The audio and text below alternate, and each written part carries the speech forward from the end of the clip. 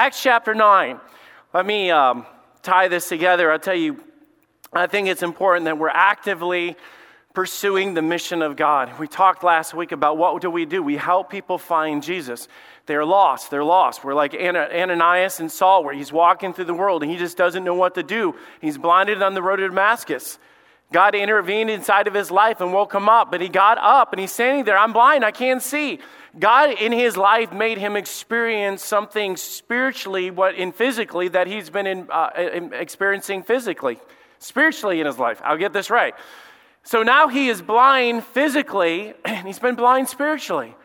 God brought somebody into his life to help him wake up to what was going on, and God used a man named Ananias to do this. Why is this such a big deal? Because we've got to make sure that we as a church are actively engaged in a mission. So we're engaged in a mission. We're going to help people, in life. We've got to be more specific than that. You guys realize if we're not careful, we'll end up being very busy as a church, and people are like, I love this church. They have a calendar and they do everything and they're doing things all the time. I love doing things and I love being involved, but I tell you, sometimes we can be so busy that we're not actually doing what God's called us to do. We're just tired. We're distracted. If we're made by God to make disciples, then what comes out of our church should be disciples. And that's why with everything that we do, we try to make sure, and I'm just trying to check ourselves through this. Like, hey, I've got a great idea. We shouldn't do every good idea that we come up with, because I want to do the thing that is best for us, not just a bunch of good things. Does that make sense? Sometimes wow, that's a great idea. Well, if it starts pulling away from the main things that we're trying to do, we're trying to be very strategic. We want to be intentional with what we do. We want to be focused with what we do. The Bible says in Ephesians 5:16, redeeming the time. Do you know why? Because the days are evil. The Bible says in Colossians 4 verse 5, walk in wisdom towards them that are without, redeeming the time. It means that we've got to make the very best of our time. And if something comes into our hearts and minds and say, man, this is such a great idea, I'm going to stop and say, hey, that is a great idea. But does it line up with the mission? It's got to line up with the mission. Because I don't want to just be busy. I want to be productive with what God has called us to do, to see people's lives change and see people redeemed and pulled out of the darkness and brought in the truth and lives transformed. Last week we started this message, and we just did it in two parts of this. Jesus calls on from heaven. He wakes him up. He brings him into the life of Ananias, and we started talking through Ananias. By the way, we're all to be Ananias. That's our calling. We're to help people find Jesus the way that he did. And we discovered how the question is, what is our mission? Last week we got into this. We help people find Jesus. How do we do that? We step into their lives. God uses the personal relationship with us to help them discover their personal relationship with Jesus. Does that make sense? Your personal relationships will be a setup to help them have a personal relationship with Jesus Christ. Because a lot of times when we talk about evangelism, we do this. We need to get them to church. Should people come to church? Yes. But man, God works through people, and he works through you, and he works through your friends, and he works through the people you hang out with. It's got to start right here. I'm going to tell you guys this, and I said this last week, but this is so heavy on my heart. If the Spirit of God is inside of us, and we're all Christians, we're all believers, that means that us coming together in the Spirit of God and the dwelling of the Spirit of God collectively of us as a church, this should be the closest place to heaven that people possibly experience on this earth. Do you agree with that? You guys help me as I'm preaching this today. Okay, don't make me feel alone up here. I don't know if you're sleeping or you're still on Facebook like Pastor Dave was telling you to do at the beginning of the service. When he gets up here to preach on March 21st, you guys can get on Facebook and do whatever you want. But the way that he did it is he stepped into his life, but he treated him like family. Man, people should come in here and say man, I was accepted there. I was wanted there. I was desired there. Man, people acted like I had value. That's what Ananias said. I love this story because it's so visual. Saul's over there. He's blind. He doesn't know what's going on. He can't see. He's got these radical Christians that he's known, that he's tortured and done all these horrible things to. And here Ananias comes into his life and he walks in and he just goes, Brother Saul, just like that in the passage. Saul's like, what?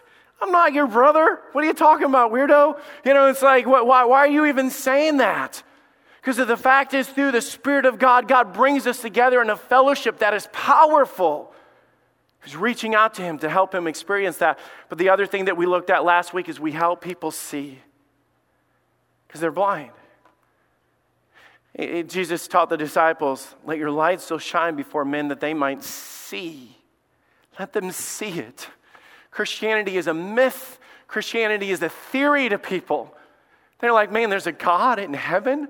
They came down to earth and died on a cross. It's like, man, that's just weird stuff. And then all of a sudden they meet you. And they meet compassion and love and life change. That they find mercy and grace. And you treat them in a way that they're not expecting it. And the love of God comes out of you and through your actions and your attitudes and your grace and your mercy. And all of a sudden they begin to take a second look like, what makes you so different? That they might see your good works and glorify your Father which is in heaven. But it doesn't stop there. Can you imagine Ananias having a church meeting after this? He's sitting there and he's all excited. He's in the church service. Hey, can I stand and say something? Sure, Ananias. What's going on in your life? Oh, man, I had a crazy week, okay? First of all, God came to me. He gave me this whole vision of this. He told me to go to this house and meet Saul. Saul? Saul of Tarsus? Yeah, isn't he a killer? Oh, that's a cool part of the story. Let me finish. He said, man, I walked to this house and I met Saul and Saul gave his life to Christ and man, he was so changed and everything. And then they're like, well, where's Saul at? I don't know. I told him he should go to church. You know what I'm saying? I mean, that sounds good. I think a lot of times in church services, we get all excited. We had 3 people saved at snow camp, and we had people saved during the drama. We had people saved as we were doing outreach and things like that. We celebrate as people walk into the water, and they come out and say, man, buried in the likeness of his death, raised to walk in newness of life, and we celebrate. Here's my big question. Now what? Now what? I want to draw a comparison or a visual in your mind. I want to draw a visual of what it means. He's a nice guy. You are a nice guy. Brought me water. At the beginning of his ministry, and I'm a visual guy, okay, so I'm always picturing in things like this. Ananias meets him. Ananias leads him to Christ, and we'll read this in a passage. Then at the end, we find this man passionately preaching Jesus Christ. My question is, what happened here? You guys know what I'm saying? People don't just pop up and be like, I'm going to go preach Jesus. It doesn't work that way. It'd be nice if it worked that way. It doesn't work that way. I want to lay this out and explain what happens. Because what I'm talking about right now determines if we have a church in 10 years. What I'm talking about right now determines if some people in this room will be divorced or single in 10 years. You say, man, that's crazy. No, what I'm preaching right now will literally determine whether we have some teenagers that give their life to Christ and go off to serve God with passion and conviction, or whether they end up in trouble somewhere. Yes, we help people find Jesus. Then what? We help them follow Jesus. Let me show you the before and after story. Okay, let's lay this out. Acts chapter 9, verse 17. And then Ananias went his way and entered into the house, and putting his hands on him and said, Brother Saul, the Lord, even Jesus, that appeared unto me in this way, that thou camest, had sent me. Isn't those words right there just awesome? You say, how did God change Saul in such a big, massive, amazing way? He walks in there and goes, dude, you're not going to believe this, and I know I'm nothing, but I tell you what, God, Jesus Christ sent me. I get to be a tool, a messenger to speak into somebody's life of life change. People that are lost, people that are confused, people that don't know if they're loved, people that don't know if they're accepted or what their purpose in life, and they don't know where they're going. And you say, my life doesn't matter. I'm going to tell you right now, your life matters big time. You have a mission, you have a calling, you have a purpose. God calls you and puts something on your heart to be able to step into somebody's life and be able to tell them the message of Jesus Christ, which is awesome. God sent me into your life. He's saying that thou mightest receive sight and be filled with the Holy Ghost. His eyes were open. He can see. The Holy Spirit steps into his life. This is awesome. But jump down to verse 22. But Saul increased more in strength and confounded the Jews that dwelt in Damascus, proving that this is the very Christ. How do you get from somebody like, I can't even see, oh, thank you, brother. Man, so this is what Christianity is all about. Thank you for the invitation. To over here where they're literally standing up saying, let me declare unto you that Jesus Christ is the way, the truth, and the life, and no man comes to the Father but by him. How does that happen? Because I tell you, if we can see people come out of our church preaching and teaching and witnessing and sharing and standing up for the gospel, we will see Columbus turned upside down. We will see lives changed and people restored and redeemed. I got an email this week from our city.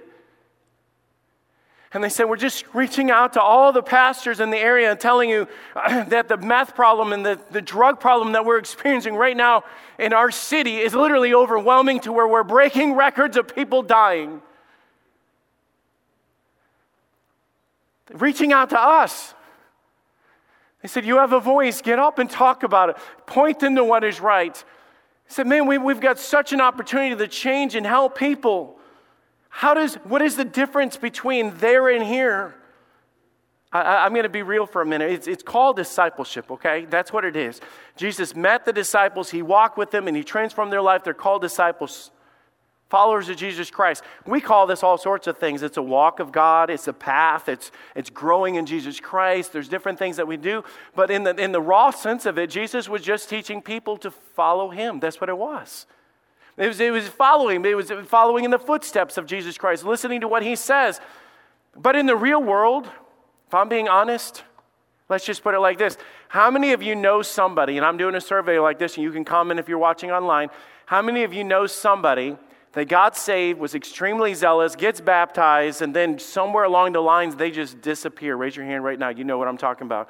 All of us will raise your hand. I know that right for a fact. What happens? It's not that they lost their salvation. It's not that they lost Jesus. It's just along this way. Jesus was talking to Peter at one point, and he was preaching to him and talked to him, and he said a phrase that I think really shakes us up. He said to Peter, he said, hey, Peter, Satan has desired to have you. It's in the book of Luke chapter 22.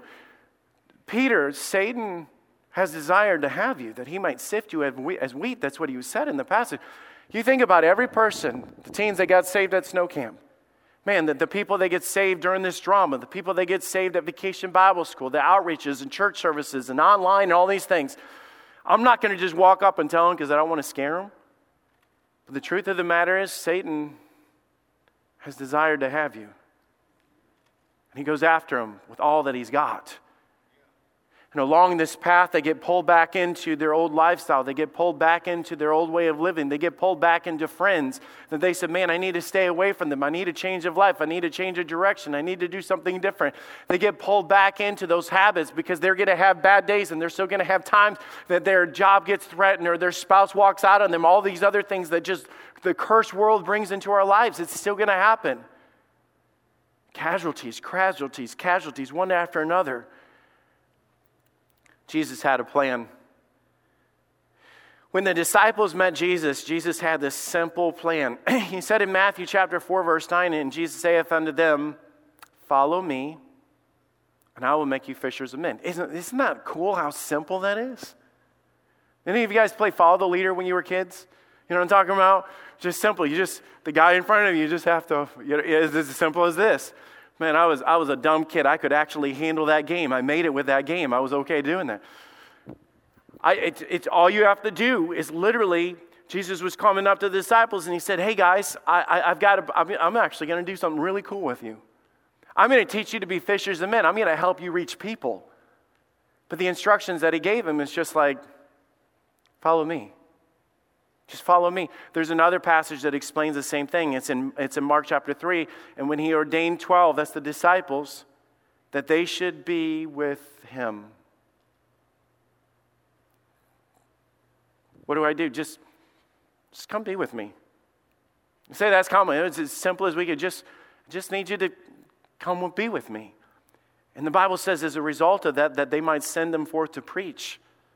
This is what Jesus was teaching, is this, come on, let me show you this. If you guys are like me, I learn a lot more by seeing than I do by hearing. I experience more in life of picking it up of what's going on. That's exactly what's happening in Acts chapter 9, verse 18. And immediately there fell from his eyes that had been scales, and he sight forthwith, and he rose and was baptized. When he had received meat, he was strengthened. Then Saul, certain days was with the disciples that were in Damascus. So I'm going to ask this question. How do we help people follow Jesus? Last week was how do we help people find Jesus? How do we help people follow Jesus? Here's the first thing. We share our lives with them. Say, that sounds familiar. Last week it was we step into their lives. I've got to step into their cubicle. I've got to step into my neighbor's life. I've got to step into their hurt. We've got to step into their problems they're dealing with. But once we step into it and they experience Jesus Christ, we share our lives with them. This guy, Saul, was an outsider. He was the opposition. He was not like them at all. He looked different. He acted different. He dressed different. Everything about him was totally different. Can you imagine as Saul gets back his sight? I don't know what it was like in this room. I like to imagine these things just because this was real things that are going on. I mean, think about this. It's so cool to think that they had this real house, and Judas is in there, and Ananias walks into his house, and Saul's like, man, wiping off his eyes, and he's like, man, guys, I can't, Ananias, you're an answer to prayer. Man, I didn't know what was going to happen, and I really was scared that you were going to come get vengeance on me, and I really didn't know what was going to happen. But I just want to tell you guys that I appreciate everything, and it was so good to being with you guys, and man, this has really been life-changing. And then you can imagine Ananias and Judas and Barnabas and all those guys that are around there are like, well, where are you going? Well, I mean, this isn't my house, guys. I appreciate what you did for me. And then the Bible literally says this. They're like, come here. We're having dinner tonight, dude. This is where you need to be. Come on in. I want you to sit with us. Hey guys, Saul's going to stay and have dinner with us. Woo, that's awesome, man. We appreciate it. Man, tell us about that road to Damascus that you were talking about. What happened on that? And all of a sudden they pull him in there. You guys realize when somebody is new to Christianity and they're saved and they're brought into this, the Bible describes them as being babes in Christ. Anybody ever taken care of a baby? Not the easiest thing in the world. Can't just leave them. You can't just walk away. You can't just tell them to feed themselves. Every aspect of it is a matter of somebody has to step into their life and share life with them, to teach them. Literally, this is how you eat. This is how you walk. And then as they do, we celebrate. And they pull things in their life that shouldn't be there. And then we're like, no, don't eat rat poison. Don't chew on that electric outlet. We have to teach them along the way that there's certain things that you don't put in your life. You say, I see where you're going with this. It's a parallel. The same thing with us. We come alongside of people to help them follow Jesus Christ because we have to walk in their life. We have to share life with them.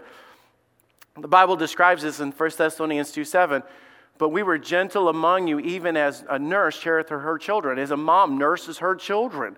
It takes time. It takes personal attention. It takes sacrifice. It takes you. It's going to take time for you to schedule to sit down with people. It's going to take time for you to step into their life. It's going to take time to have you invite them over to your house. It's going to take time when you're standing up in church and saying, man, saw that you were baptized. Hey, a group of us get together every Friday night, and we have life group in my house. Hey, a group of us love getting out and hanging out on this. You know what we have to do? Because their friends are going to be pulling them back in the other direction, and Satan's going to be going after them. I'm asking you, who's going to walk with them? Because a lot of times they don't make it by themselves. God had a plan along the way, and a lot of times, the church will do it. I've got a news flash for you guys. You are the church. I am the church.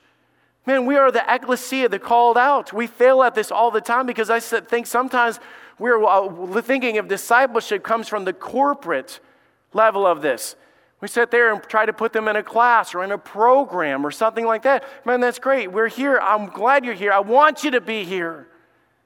But you realize that people will come into this room and then still walk out of here without a friend, without direction, without help, with not knowing how to handle life or what can happen next. People get lost. Later, Paul puts it like this. Saul gets transitioned to Paul later. And he says to the church of Corinth, 1 Corinthians 11, he says, be ye followers of me, even as I also am of Christ. Let me put this in my language of how I would say this. Follow me and I'll show you what to do. Follow me and I'll do this with you. Every one of us need to have people in our lives, either that we're pulling forward or that somebody's pulling us, but every one of us needs to be what Paul was saying right there. He said, follow me as I follow Christ. Watch what I do. And it's not that we're trying to get them to watch us, but I'm telling you, a lot of times that people, let me give you an illustration. How many of you guys have been married longer than 25 years? Raise your hand right now. Look around, all those hands right there. How many of you have been married less than 5 years, or you're dating? Put your hands up right now. Okay, do you guys see the ratio that we have in here? Do you realize that if God has used you in marriage to be married for 25, you have a responsibility to help the ones that are coming behind you? Says who? Says God. We're all connected. We're family. We're the living stones coming together through the love of God to help each other. Nobody ever arrives. Nobody ever arrives. You're not a big shot. We have no big shots. There's only one person we glorify. It's Jesus Christ. And all that we do, everything that we do, when the Bible says that we forsake not the assembling of ourselves together as a manner of some is, but exhorting one another, that word exhorting is literally constantly, I'm constantly reaching behind and pulling people closer to Jesus Christ. Every one of us, you want to know what the church is all about? I'm following Jesus and I'm constantly reaching behind saying, hey, I've learned something after my 23 years of marriage. I've learned something after growing up in church. I've learned something from being in my Bible. I've learned something about witnessing to others. And it's not that I've arrived. It's that I'm going to pull people into my life. And I've got people on this side. As we were closing out the service, at the first service, Fred Kirk came up to me and he was standing right down here. And I went up to him and I said, Fred, do you realize Fred volunteered after he retired from his job? He came to fellowship, and for a long time, he said, I want to work on staff at the church, but I don't want a paycheck. And I'm not trying to talk about his life without him knowing this. And he said, Tony, I just want to serve God with the time that I have. Well, Fred Kirk was, in his 70s and doing all that he could to help us around the church, and he'd push around the trash cans, and he'd be walking around emptying my trash in my office. He said, Pastor Tony, can I just tell you something? I said, absolutely. If Fred Kirk wanted to tell me something, I'm going to freeze in my spot and talk to him. He said, I was in my Bible this morning. He began to just lay out wisdom and things like that. And he said, man, I just wanted to know that because I love you and I pray for you every single day. That's it, buddy. And then he just turned around and he walked right out of that. Do you know what Fred was constantly doing in my life as the pastor of this church? I've learned a thing or two. We have no big shots. We're constantly pulling people into our life to walk with them. And I tell you what, that might look like a cup of coffee on Monday, not just a class on Sunday. But if we're so busy, guys, listen, if we're so busy that I can't build relationships with people's lives, then I don't have time to truly show them what it means to follow Jesus Christ with my life. He said, be ye followers of me as I also am Christ. As I'm following Jesus, I'm helping them follow Jesus. The disciples were totally changed, radically changed by Jesus Christ. How they loved the poor, how they gave the sinners, how they went out of their life, out of their way to help people in their life. He was passionate in all that he did. And the disciples caught this. There are some things that can be taught, and there's some things that have to be caught. When I was a new dad, I had Jordan that was only a couple years old, and I was trying to teach him how to change a tire. Have you guys ever changed a tire, changed your brakes or whatever, and everything goes well, but Satan decides he's going to hang out at one of the bolts, just one. There's only going to be one that, it's like, man, this is going well. I'll be done. Babe, I'll be done in like 30 minutes. Go ahead, start dinner. And then you get that one. It's just not going to come off. And I remember working on that one bolt, doing it, and I got up WD-40 and going through all the motions of what I did.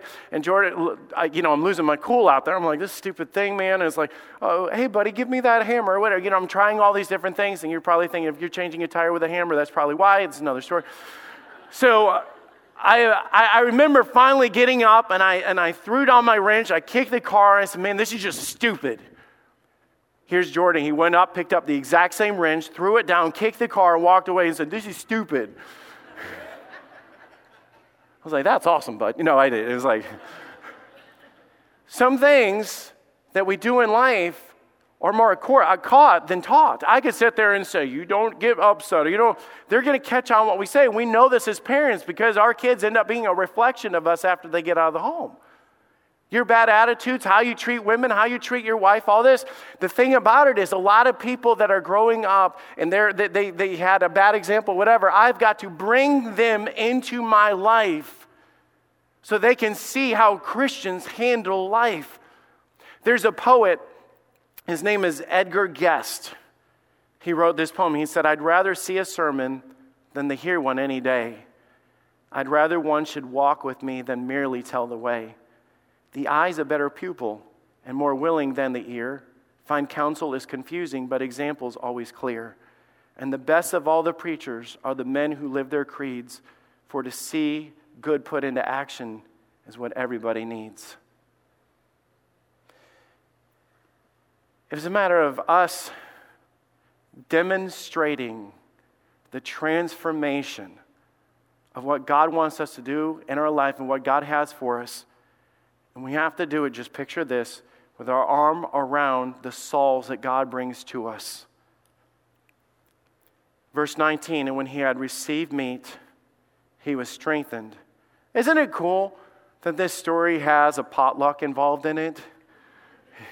You know what I'm saying? It's like, hey, welcome, we're Christians. Well, what do you guys do? Sit down, we're going to eat. There's so they have this part in it. He received meat and was strengthened. And when Saul was certain days with the disciples that were at Damascus, he's with the disciples. There's corporate responsibility. There's corporate things that we do. But there's also the individual responsibilities that we have with the people that we sit around within the church. You need to pull people into your life. You need to invest in people. Find that couple, and I'm telling you, find that couple that God wants you to mentor. Find that newlywed couple that you can influence. I tell you this, me and Jenny have had a bunch of double dates through the years. One of the coolest double dates that we've ever had, and Jenny would vouch for this, is Vance and Donna Higgins. Here, there's probably a 40-year spread between their age and our age when it comes to Vance and Donna Higgins, and I know that they're probably watching right now. But we went out and hung out and had the best time. And I told Jenny, I said, if I can just get older and have the love and the romance and the respect for each other like they did, I said, we'll be doing well when we hit their age. You say, what was happening? They were teaching me what marriage is about, even when you get up into your 70s and 80 years old, how love never fails and it never gives up and it treats people with respect and love and honor. Pass it on. We share our lives with them, just the way that Ananias and these disciples were doing. But the second thing is we teach truth. This is so cool because in verse 20, notice what Paul or Saul is doing. And straightway he preached Christ in the synagogues, that he is the Son of God. I'm going to ask you guys, how does a dude find all that out when he was rebellious and hated that stuff before? Because along that path, in that time, somebody stepped into his life to begin to say, just like this, I know you've rebelled against this, but let me tell you what Jesus has done for us and what he'll do for you. Let me tell you what the life is about. Let me tell you what Jesus taught us about forgiving people. Let me tell you what it says about sex, what it says about relationships, what it says about lying and honesty, what it says about your body being the temple of God. Let me show you, let me teach you. They've got to be taught truth because the world that we live in is filled with lies. So much confusion. Guys, we know we're having issues if we're going to debate the sex of Mr. Potato Head, okay? We know we're in trouble. And I know that bothers us and that gets us all worked up and everything, but I'm telling you, Satan has blinded the minds of those that believe not. And the only way that we're going to see lives transformed and lives get on the right direction is not just sharing life with them, it's sharing truth with them. We will be a truth-sharing church without apology.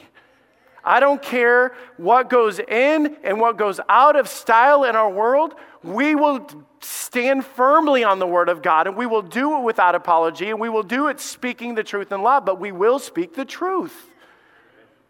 You want to know where we're headed with that? Come back next Sunday because we're talking about moving forward with conviction.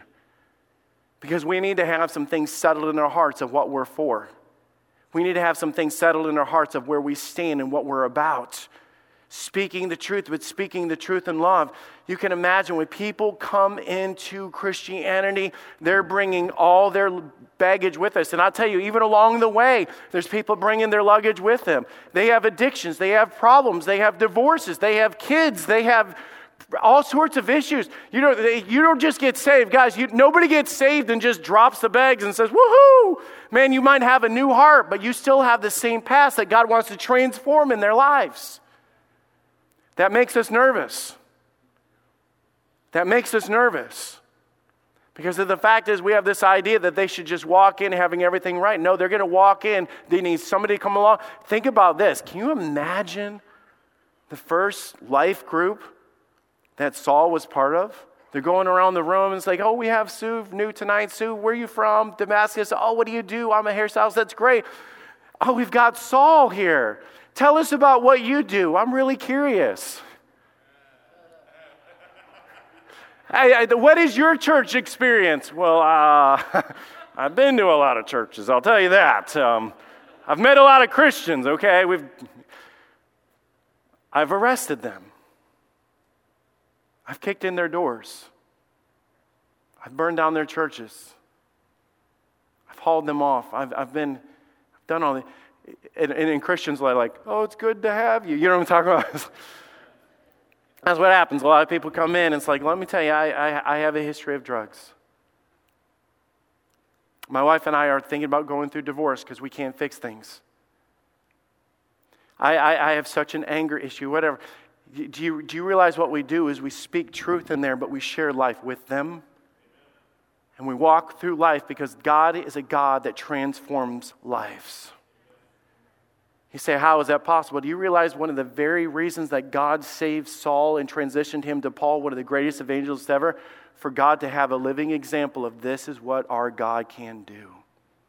This is what God does. Jesus said in the Great Commission, go into all the world and preach the gospel to every creature, baptized in the name of the Father, the Son, and the Holy Ghost. And that's where we leave it.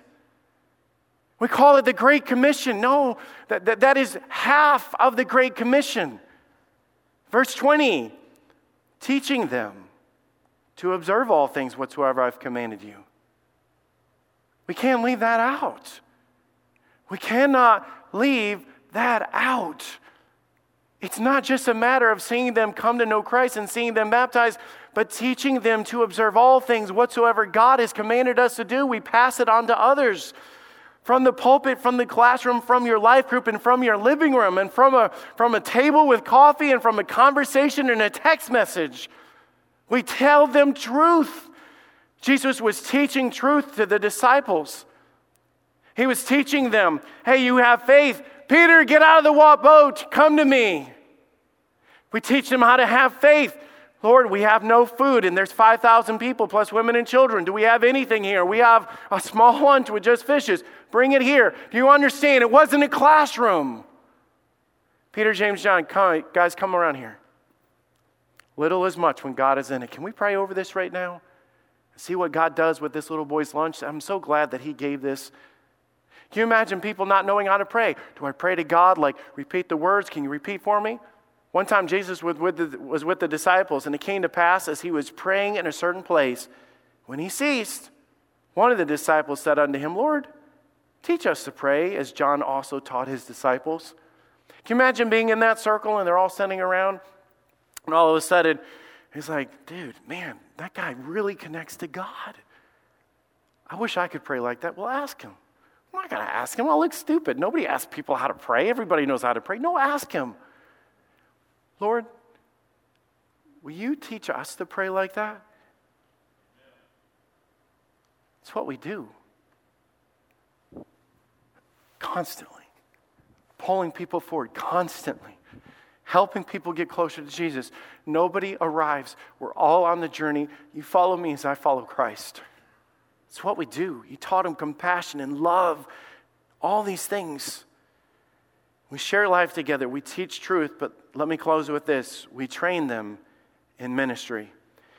Let me explain. This is so cool because you can't really do the ministry without being with others, and you can't really walk through ministries without having the truth of who we are, where we're going, and what we do. It's all tied in together. But God was explaining his great plan. And I know I've kind of reread these verses over and over again, but I love this expository study that we can dive into this and really see what God was doing through this transformation. Verse 13. Then Ananias answered, Lord, I have heard many of this man, how evil he hath done to the saints that are in Jerusalem. He's just being honest. He said, God, man, he is a bad dude. He's wicked. He's evil, God. And he hath authority from the chief priest to bind all that call in his name. But the Lord said unto him, you go thy way. For he is a chosen vessel unto me to bear my name before the Gentiles and the kings and the children of Israel. For I will show him how great things he must suffer for my name's sake. Isn't it exciting that God sees your value when nobody else does? Because Saul could have walked in and every one of us would have written him off, saying he doesn't belong here. He's not the type of person. He doesn't look right. He doesn't act right. He brought a cup into the sanctuary. He's wearing, all these things that we get all wigged out about. He didn't know. He didn't know. And from the outside perspective, everybody was like, God, I'm just, no, I don't see it. He's just an evil man. And God says, don't get in the way with what I'm doing. I just need you to be a tool being used to transform people's lives. We think of people and just think, man, I don't know what God could do with them. Verse 26, and when Saul was come to Jerusalem, they essayed to join himself to the disciples. He walks into the church, and they were all afraid of him and believed not that he was a disciple. And they're like, no, I don't think so. People are like grabbing their kids going, we're going to another church. I mean, but I'm telling you, we love to tell the stories. Paul had 3 missionary journeys, wrote 13 books of the Bible, and transformed lives. Are you ready for verse 26 to be at Fellowship Baptist Church? Are you okay with that? For the people to come in, not knowing, not looking, not doing, scared to death. And I'm not saying we're scared, but it's just the idea because we have a certain way of doing things, and he's engaged in this ministry doing these things. And how did the church respond? But I love this, verse 27. But Barnabas took him and brought him to the apostles and declared unto him how he had seen the Lord in the way, he had spoken to him, and how he had preached boldly at Damascus in the name of Jesus. How was Saul getting started on this mission for God? Man, people are like, I don't know. This guy named Barnabas stands up and goes, wait a minute. I know this guy. He's got an awesome testimony. Man, I was there when you got baptized, dude. Man, I heard Ananias telling you. It's like, come here, let me tell you. Here's what we're going to do. Have you ever greeted out the door before? Man, I love it. We make people feel so welcome when they come in here. Because, man, remember when Ananias did that to you? That's what we do to other people. Man, have you ever ran a spotlight? Richard Hartman's looking for a spotlight guy to run Easter. You should. That's a plug. We really need that. And so, you're just walking through there and you're teaching a ministry. Did you guys notice that on Sunday morning you come in here and like different people are popping up on the stage to lead in the announcements and all this? You say, what are we doing? Oh, we're training the next Paul and Silases to lead in the church. And they're going to be playing instruments, they're going to be singing up there, they're going to be acting on here, and they're going to be standing at the doors, and they're going to be learning to be deacons and preachers and pastors and leaders. Because somebody's got to be able to go in there and put their arm around them and says, come on, let's do this together. I'll show you, man, I remember when I first got started, I remember what that was like. And I'll tell you, there's going to be the naysayers around there saying, I don't know, he doesn't belong here and he looks different or whatever, but that's not discipleship. We share in life together. Verse 27, but Barnabas took him and brought him to the apostles. Man, this is our goal as a church because of the fact is that God had this plan. Now, I'm going to fast forward and show you this. Verse 25. Acts chapter 11, verse 25. I'm jumping way forward. I just want you to see this. So what happens when we do this? What happens, truly, when we share our lives with other people and we teach them truth along the way? I speak the truth in love, but I tell you, I can confront people about them living in sin or them having habits in their life or things that shouldn't be there when I have a relationship with them. And then I'm teaching them, man, you've got skills and ability, dude. Man, you've got talents. Man, God's blessed you. I wonder what God's going to do with you. Man, you're a pretty good speaker. What else are you good at? Burning things? Yeah, we're not going to use that. But, all these different things that they had going on in their life. But it's a matter of pulling those things out of there and putting them in there. And by the time we get to Acts chapter 11, verse 25, then departed Barnabas to Tarsus, for to seek Saul. When he had found him, he brought him unto Antioch. And it came to pass that whole year they assembled themselves with the church and taught much people. And the disciples were first called Christians first at Antioch. Can you imagine how this happened? Man, Saul thinks he's nothing, man. He's just like, man, I don't know what God could do with me. I have such a past, so messed up, so many regrets. Man, when you've messed up in the past, man, Satan will play in your mind. You talk about Satan, his desire to have you. It's not all the time from people pulling them out. It's from them pulling themselves out. I don't deserve to be here. People come in here, look around and say, man, everybody has everything worked out. And man, nobody has problems like me. If they only knew the problems that I had, if they only knew what I did last night and last week. Where are you going? So stay with us. Come sit down, buddy. Hey, have you ever heard the story about when Jesus fed the 5,000? All of a sudden we begin to just share life with them. Pull them into our lives. Walk with them. It's like, what are you doing next week? You're coming over for dinner. What are you doing? I want you to be part of our life group. Hey, I've never met you before. What's your name? Man, I have the same past. I have kids your age. You guys should come over and do this with us. See, it's not a corporate, organized. It's the family of God. It's the ecclesia. It's the living stones. It's the family atmosphere where people step into that and they're assembled into the family because they're part of the family. And we walk with them. We teach them. We show them. I can imagine Saul on that day that he's teaching, and all of a sudden people are walking out of that meeting. I don't know what that was, that whole thing that they did. And it says from that they were called Christians. It's like, I'm a Christian, or those are a bunch of Christians. Like, what is a Christian? Oh man, those are people that are just like that Jesus guy. I thought Jesus was gone. We all thought he was gone too, but I tell you what, the spirit of what he did and the message that he preached is being spread like crazy. All from one guy that everybody else would have given up on. All from one guy that you would have said doesn't belong or doesn't deserve to be there. I want to go out of our way, whatever it takes, building stages, practicing Sunday afternoons, cool movie trailers, we're going to go out of our way to do whatever it takes to help people find and follow Jesus. You know why? Because that is our call. We're working on this mission statement that we want to present to you guys and do this. And the way that we're trying to do is, I want this statement to begin at the beginning to be something emphatic, that we don't just do it halfway. We're not being passive. We're not just being apathetic about it. Man, it's a matter of we go above and beyond. I'm not going to sit there. I'm going to get out of my comfort zones. I'm going to do whatever it takes to help people find and follow Jesus.